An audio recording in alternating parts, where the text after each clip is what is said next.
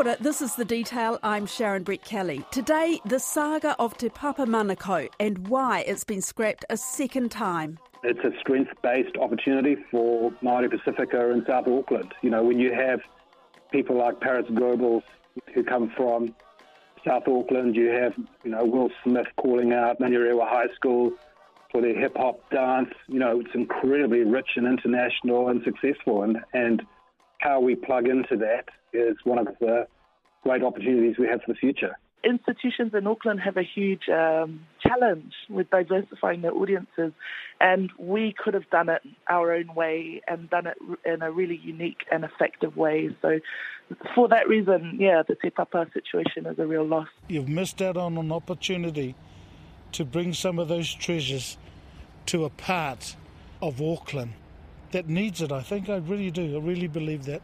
Alf Filipaina has lived in South Auckland since 1960. He was a policeman there for decades. Now he's a councillor. I'm Southside Hard.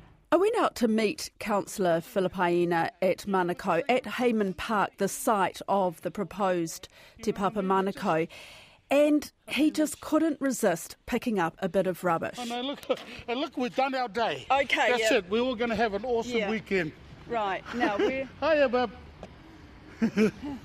Okay, where are we exactly? Just tell me where we are. So this is Hayman Park, and it's right in the middle of the most vibrant area in Tāmaki Makaurau. That's the train station? Train station underneath us. Right, perfect location. Then you've got there, Manukau, the bus interchange. Bus interchange, and then the whole of Manukau city centre there. Exactly. So we've got the MIT here, Manukau their Institute campus. of Technology. Campus here. We have this whole place here looking at us. That's part of Hayman Park, which goes out. The beautiful kind of rolling it really park is. with trees and a pond. Several ponds through here. Then you've got obviously just a hop and skip and a jump to Westfield shopping centre. Yeah. And this is no indication at all about our community, but we've also across the road the county's Manukau hub, as well as the district court, but that's no reflection of of our community. So look, this is just a prime area, and it's a shame that the government and Te Papa have got to the point of saying no. Can we go back to the beginning? Because whose idea was it to put a museum here? It was around 2013, and what had happened was there was some discussion with Te Papa in Wellington. Well, Te Papa's been working on a sort of long-term vision for quite a while now, for 2 years. They approached the minister at the time for Culture, Arts and Heritage, Minister Finlayson, and then there was a discussion with the then Mayor of Tāmaki Makaurau, Len Brown. South Auckland, being the population base for Māori and Pacifica in Auckland and probably New Zealand, seemed a logical choice to them, and I totally taitoko the support. Here's the then Chief Executive of Te Papa, Mike Houlihan. I think very clearly we saw the shift in demographic that's occurring in New Zealand at the moment, the population changes that are taking place, particularly north of Taupo. So this was something which we'd identified, but I think what's happened in the past few months is that there's been a huge enthusiasm for the idea of having the nation's collections embedded in a local community. Something here that our community, which is again the most multicultural and diverse, could go and visit. It wasn't going to be the scale of Te Papa in Wellington. It was just allow our community to have access to a place where they could come and see taonga from the Pacific, Māori, and also taonga from years ago with all the impressionists and everything else. Tremendous opportunity here. We haven't designed any of this, but to get that interactivity, I think, will be really very, very important. In a sense, the feel might be, I don't know, but it might be more like a classroom rather than a conventional museum gallery. It has 3 primary focuses, storage space, exhibition space and education. So I suspect something sort of 30 to 40 million maybe. And the key people at the time was the local board. Oh, okay. And the reason they were key people was because they had jurisdiction over Hayman Park. So they were the ones that decided yes or no. Was there a feeling at the time, and is that feeling still present now, that this kind of thing, a museum, was something that was missing from Manukau? Well, yeah, for Manukau, yeah, but not as a museum that people have a look at Auckland Museum and Te Papa, that's go, but a place where our community could go and have a look at the taonga that it was going to be stored. The history we were getting taught, we couldn't see what other people could see. Here was an opportunity for our teenagers, our young ones to say, I remember that.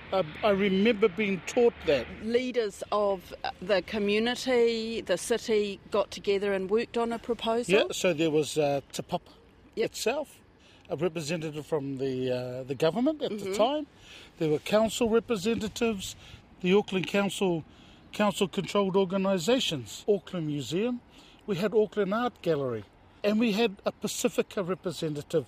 We had Mana Whenua on the leadership group, and we started thinking about it and saying, hey, look, this is going to be awesome. It's going to be massive for our community. Looking at what can be built on the area, there was just gathering momentum from our perspective. Are you feeling confident, Mike, that this will happen? Well, we're at the start of a journey on this. We're setting out to investigate, but I'd say, what a tremendous start. There was an understanding that Auckland Council, their contribution was the land through the local board. We then had an understanding that the government would come on board, and also that Te Papa would look at fundraising through philanthropic organisations and looked at corporate companies coming on board. It's basically an extension of Te Papa, and so primarily governmental expenditure. I mean, that's you and me as taxpayers. There's been a buzz about it, and that's tremendous. So I think that it'll be steady as she goes, strong support, and we would hope a year for design, consenting, all that sort of stuff, and then maybe 2.5, 3 years in the build. So the inside 3 years, outside 4 years. Fabulous. But at the same time, there was a tug of war over the site of a satellite Te Papa, Manukau versus the waterfront. I think it's absolutely plain that we're not nearly doing enough in the south of Auckland. The National Gallery or National Museum has a collection of 100 Te Kooti flags, which have never, ever been seen, ever. So there's a whole lot of treasure there which we need to make accessible to everybody. And to make it accessible on the waterfront, I think is probably more accessible than a very small operation in South Auckland. I don't know what it is that some Aucklanders don't seem to like South Auckland. Well, I do. Manukau won, but in 2015 the project was denied government funding. It was revived shortly after, but then things went cold again. There was a stagnant period and there was nothing happening. There was no leadership meetings coming together, so I ended up asking, hey, when are we going to meet? What is the update on this? Because we've heard nothing. Then came the bombshell to Councillor Filipaina and others close to the project earlier this year. Te Papa has confirmed it's no longer working on the Te Papa Manukau project after being declined funding for the project from the government for the second time. So what happened? Don't know. So what I was going to do was send a letter to Grant and saying, hey, kanohi te kanohi, face to face, can you come back, get the leadership group together and let us know what happened?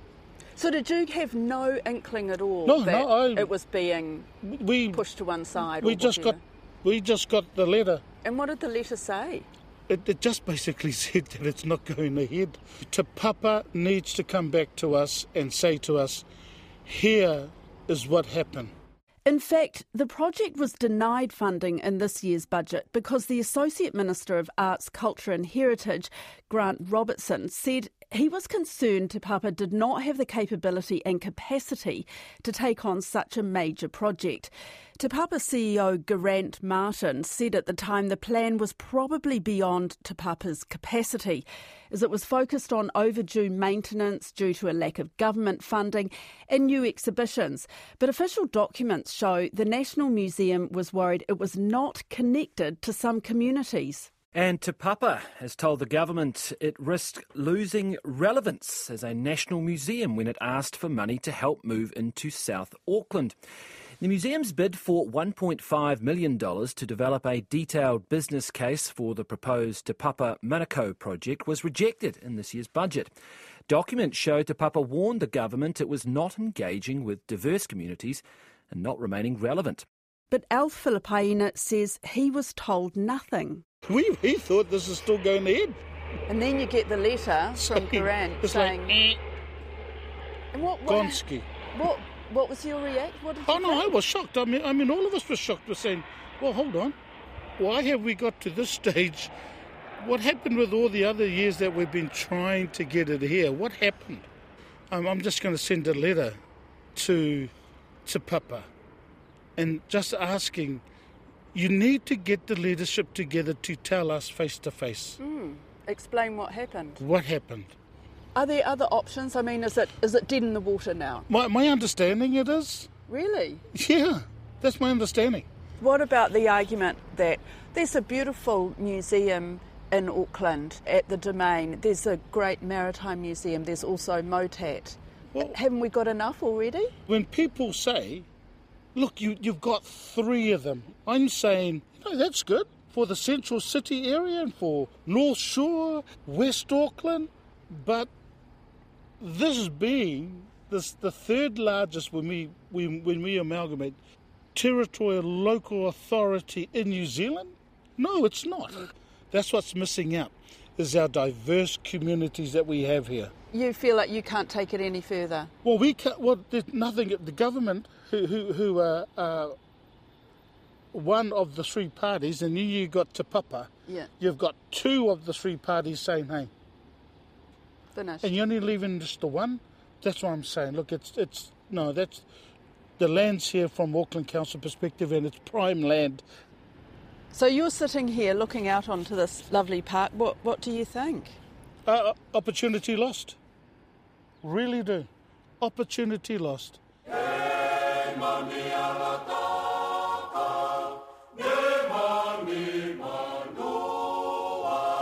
In terms of the more general idea of investment into South Auckland, the role of the creative industries and the role that a museum like Te Papa North could play, I don't think we would see the idea of that being lost.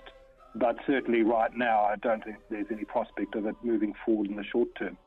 I'm talking to Nick Hill, the CEO of Auckland's economic development arm, ATED. We're interested in promoting activity in Auckland that is going to attract investment and activity that's going to lead to quality jobs to the city, and we're particularly interested in those parts of Auckland that have the biggest challenges from a socio-economic point of view, and that is in South Auckland. We think that this opportunity presented a lot of upside for quality jobs in South Auckland, and so our role was to really push hard and support and promote the opportunity from that point of view. We're not experts on museums, but we are interested in the spillover benefits that something like this can create, and we certainly think that it had a great role to play in South Auckland. When you talk about spillover benefits, had you looked at economically what it would have been worth?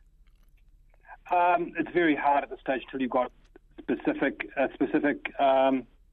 proposal that you can work through, but we know what Papa does in Wellington, so you could take some proportion of that, but also the kinds of jobs that we think something like this would support would work well in South Auckland. So there was a lot of things around tourism and retail, for example, where you could plug into local crafts and products and services that could be supported through a museum like this in Manukau, but also things like hospitality, not to mention opportunities for schools and local educational institutions to be linked into it. The exact value of that, is extremely speculative, but if you take a long view of it, it's going to be a positive number. And if you look at what Te Papa does for Wellington, it generates GDP per annum in the order of 150 million. And 1,500 jobs. So it clearly wouldn't be as significant as Te Papa and Wellington, but a proportion of that would be of benefit. So, I think you've got to measure these things in lots of different ways, but in a narrow economic sense, I'm sure it would be value creating. Because, Nick, I was out there just a few days ago with Al Filipaina. Yeah. And we were sitting there on the bench outside MIT overlooking Hayman Park. And it's almost like that's the missing piece in the puzzle, isn't it? It seems to have everything else and it's right there. It's all focused in on that park. And to have something like that museum there, that it feels like that would have finished it off. Well, I absolutely agree with you. And more than that, I think transformation is not just about bricks and mortar, and it's about how you give people things to get engaged with, to be excited by, to be involved with. It's about brings people together. It creates a whole lot of softer stuff that, builds the reputation and a brand of a place. And, you've got to be very careful we don't slip into dysfunctional analysis of, congestion on roads and, whether how many houses there are. Actually, there's a whole softer piece that drives economies. And, this is experienced internationally that investment into things like museums, like art galleries, like the arts more generally, really help to bring a place alive. And, we certainly are pushing hard for that kind of analysis to be, part of the decision-making. Do you feel like this is a big mistake then, this decision that the government's made not to fund the next step? I think if the decision is purely one of practicality, that there's not the capacity to do it at this point in time, then, I can accept that. But I think thinking that this stuff is not important and therefore not doing it for those reasons, I think is a big mistake. We would just advocate very strongly on the importance of investing in the arts and these creative opportunities, because I think the economic benefits are huge and not easy to measure. And, when you are arguing over where to spend your limited resources and dollars, we tend to discount the softer stuff and, measure the concrete. So it's very important that we continue to push this and push these arguments. So it's not dead in the water yet then? Are you still trying to get it over the line? Well, it's not our decision. We're really an intermediary here promoting solutions for Auckland. So, we've been very involved in pulling the parties together around the Amazon Lord of the Rings film opportunity. There's a lot of arguments and support that needs to go on in the background, and that's the role we play. And we would continue to do that for Te Papa Manukau. So what are there any other possibilities then? Not immediate. It's hard to see it immediately. To do it, you've got to do it properly, and that means you've got to spend money. And if the government has priorities that are elsewhere, it's hard to know where that funding will come from. So, I think right now also Te Papa have, some of their own challenges, and so their ability to take the lead on this is, very limited at the moment. So I don't think you're going to see any movement in the short run. But, in the long run, we will continue to argue for the importance of creating platforms for Māori and Pacifica and, to really help to support the richness of the opportunity in South Auckland.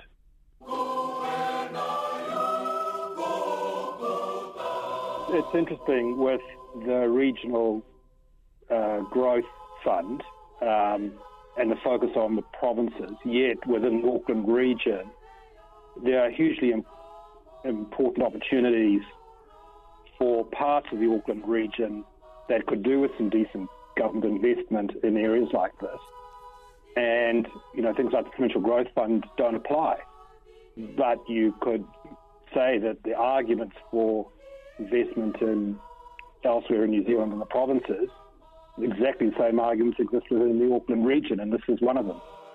That's the detail for today. I'm Sharon Brett-Kelly. The details brought to you by newsroom.co.nz, made possible by the RNZ NZ On Air Innovation Fund. Hit the subscribe button to stay across the detail every day. And if you're on Apple, please leave a rating as it helps other listeners find us. This episode was engineered by Blair Stagpool and produced by Alexia Russell. Our associate producer is Kethiki Misalamani. Ka nui tēnei.